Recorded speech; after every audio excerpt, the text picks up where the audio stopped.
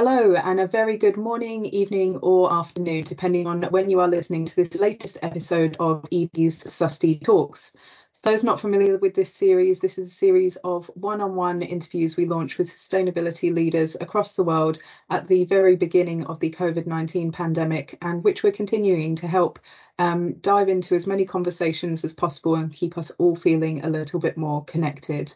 And I'm delighted to have on the call with me today Christina Kens from Kraft Heinz. So thank you so much, Christina, for taking the time. Thank you, Sarah. It's absolutely wonderful to be here today with you. Thank you for inviting me.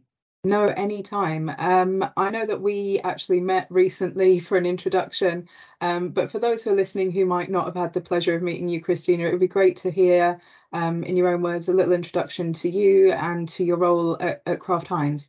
I have a very unique position. I'm both a Chief Growth Officer, which is a commercial function which takes care from marketing to digital to MarTech to R&D to strategy, together with a Chief Sustainability Officer. And in some places, it might sound like a commercial, almost finance role, might be a little bit at odds with sustainability.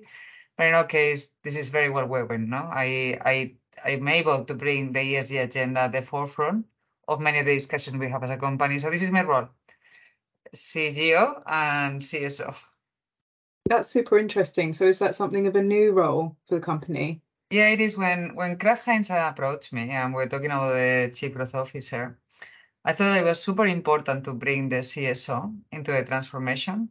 Kraft Heinz wanted to transform the way they were working with the consumer, with innovation, with communication, with strategy, with even focus of the platforms that they wanted to have in a grand way. So that was part of the big transformation. And I could not imagine this transformation without ESG being part of the picture. And when I took that in, one of the first things that established at guardrails is looking into the future of food, the notion of taste, nutrition, planet. The three of them have to be together if we want to change the big things that we need to change in our systems.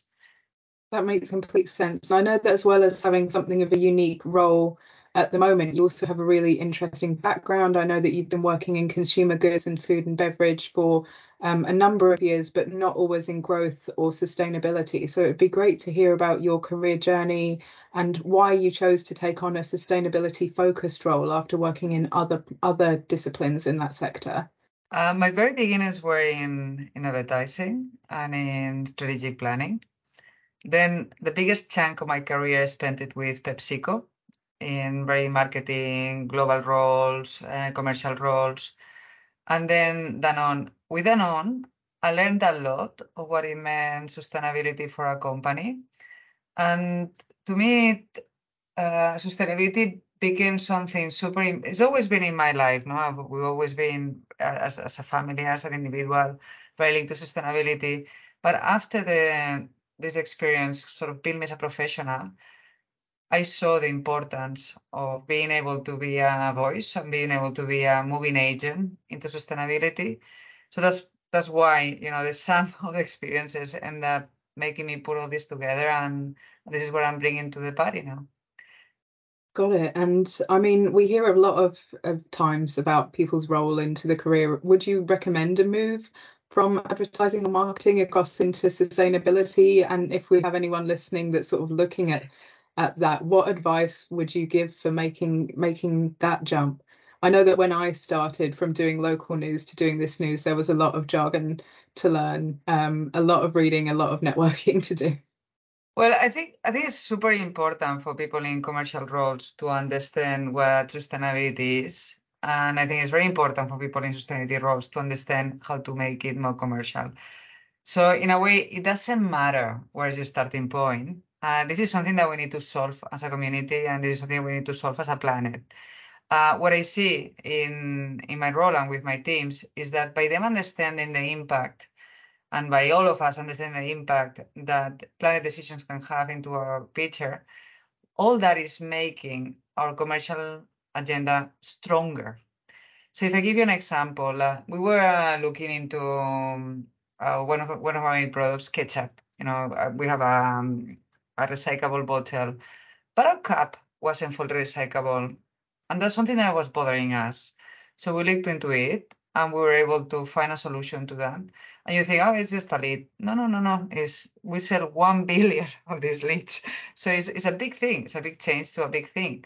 So we looked into it, and then by having both the commercial and the sustainability side, we were able to commercialize that faster. We were able to take it to the customers. We were able to make that an action much faster. So that's my advice is no matter where you're starting, this is important enough to embed it into your function, whether you're in finance, whether you're in commercial, whether you're in sales. The sooner, if it matters to you, the sooner you get mobilized, the sooner you understand much more how to impact.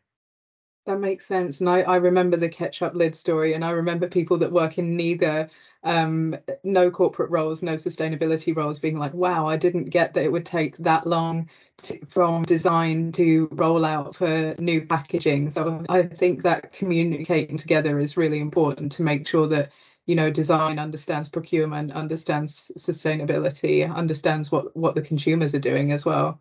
100%. Like I can give you many examples on that. If I stay on packaging, like we did we created a Pulpex ketchup bottle, which is biodegradable.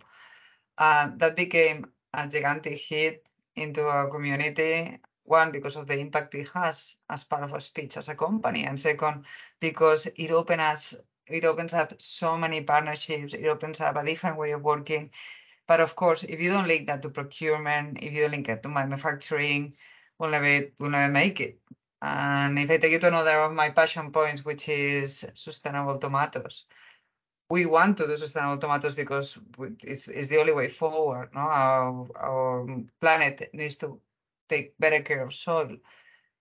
But unless we make that visible and an applicable commitment, and we're able to commercialize it through the brands, we will not be getting the fuel to make it happen in such a fast way, no? So those things they always need to work together.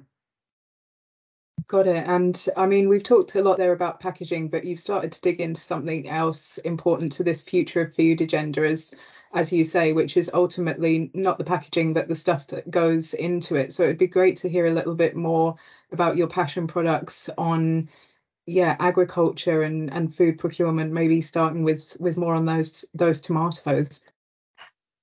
Yeah, I love the agriculture discussion because when I look at the three things that we need to solve in terms of planet, of course we need to solve water, sea, plastic.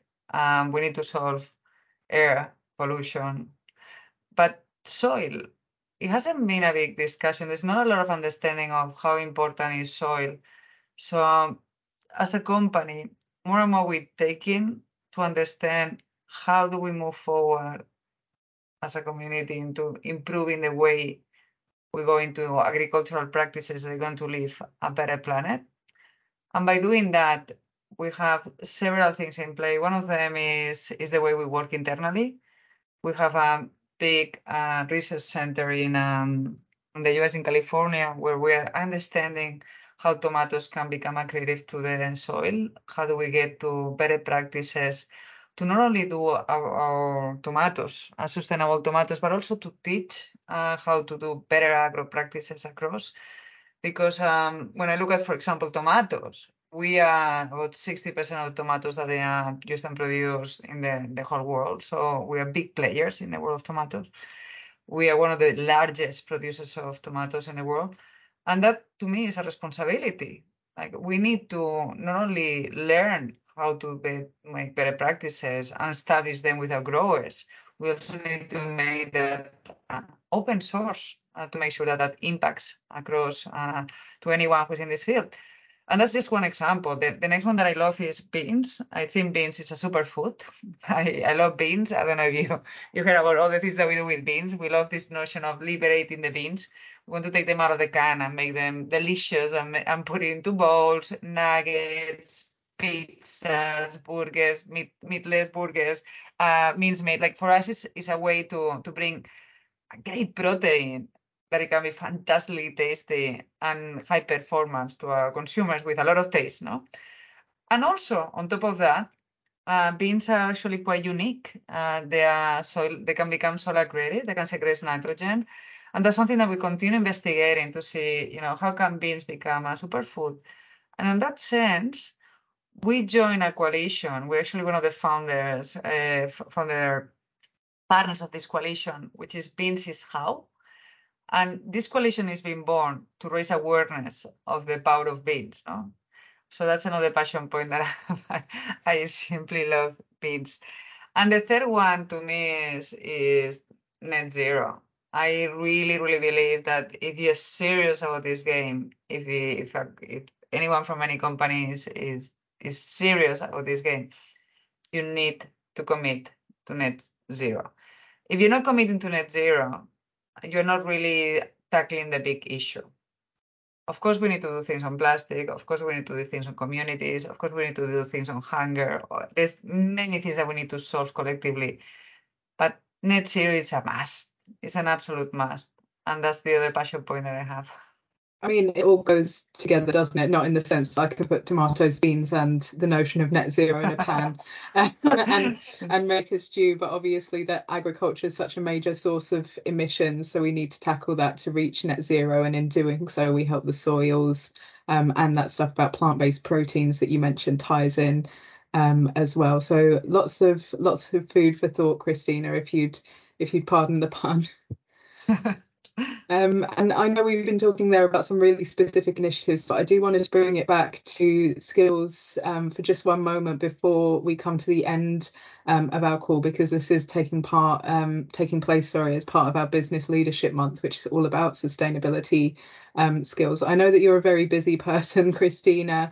I've been told that as well as working at Kraft Heinz, that you're on the board for the B Corp Impact Circle. So it'd be great to hear a little bit about what that is and how that impacts work at Kraft Heinz, and why you think it's important to wear multiple hats when you're a sustainability leader. I think I'm going to be that question to the question you asked before, no? How to become an impactful leader into sustainability.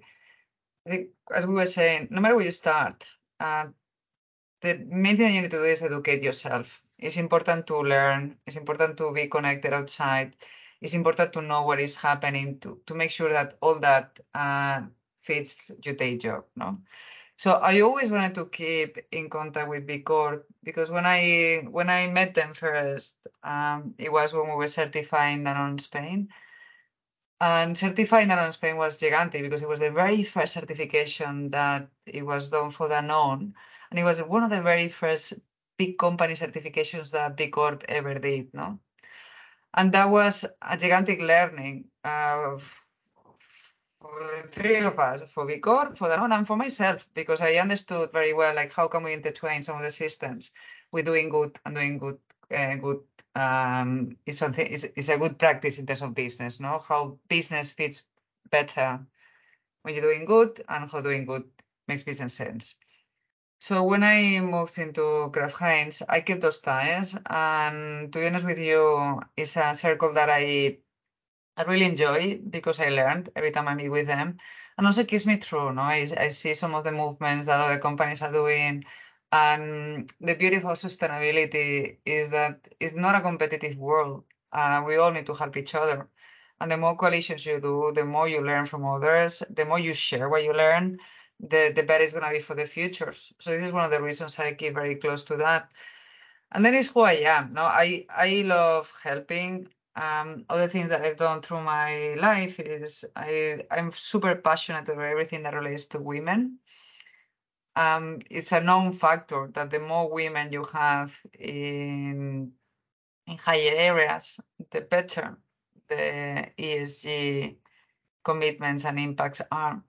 This is numeric. I'm not trying to be propagandistic, but it's true. Look, you need to have the voice of females into the table. And one of the things that I did in the past is I worked with the UN, and it was back in the time when I was with PepsiCo, onto showing how in Middle East, especially working with people from Riyadh, how women can be mothers, they can be daughters, they can be friends, they can be wives, and they can also have a job, which it wasn't very obvious for them because culturally it was hard to understand that you could be a good daughter and a good wife, but also have your own space. Sometimes those things in some parts of the world they're not as understood as they should.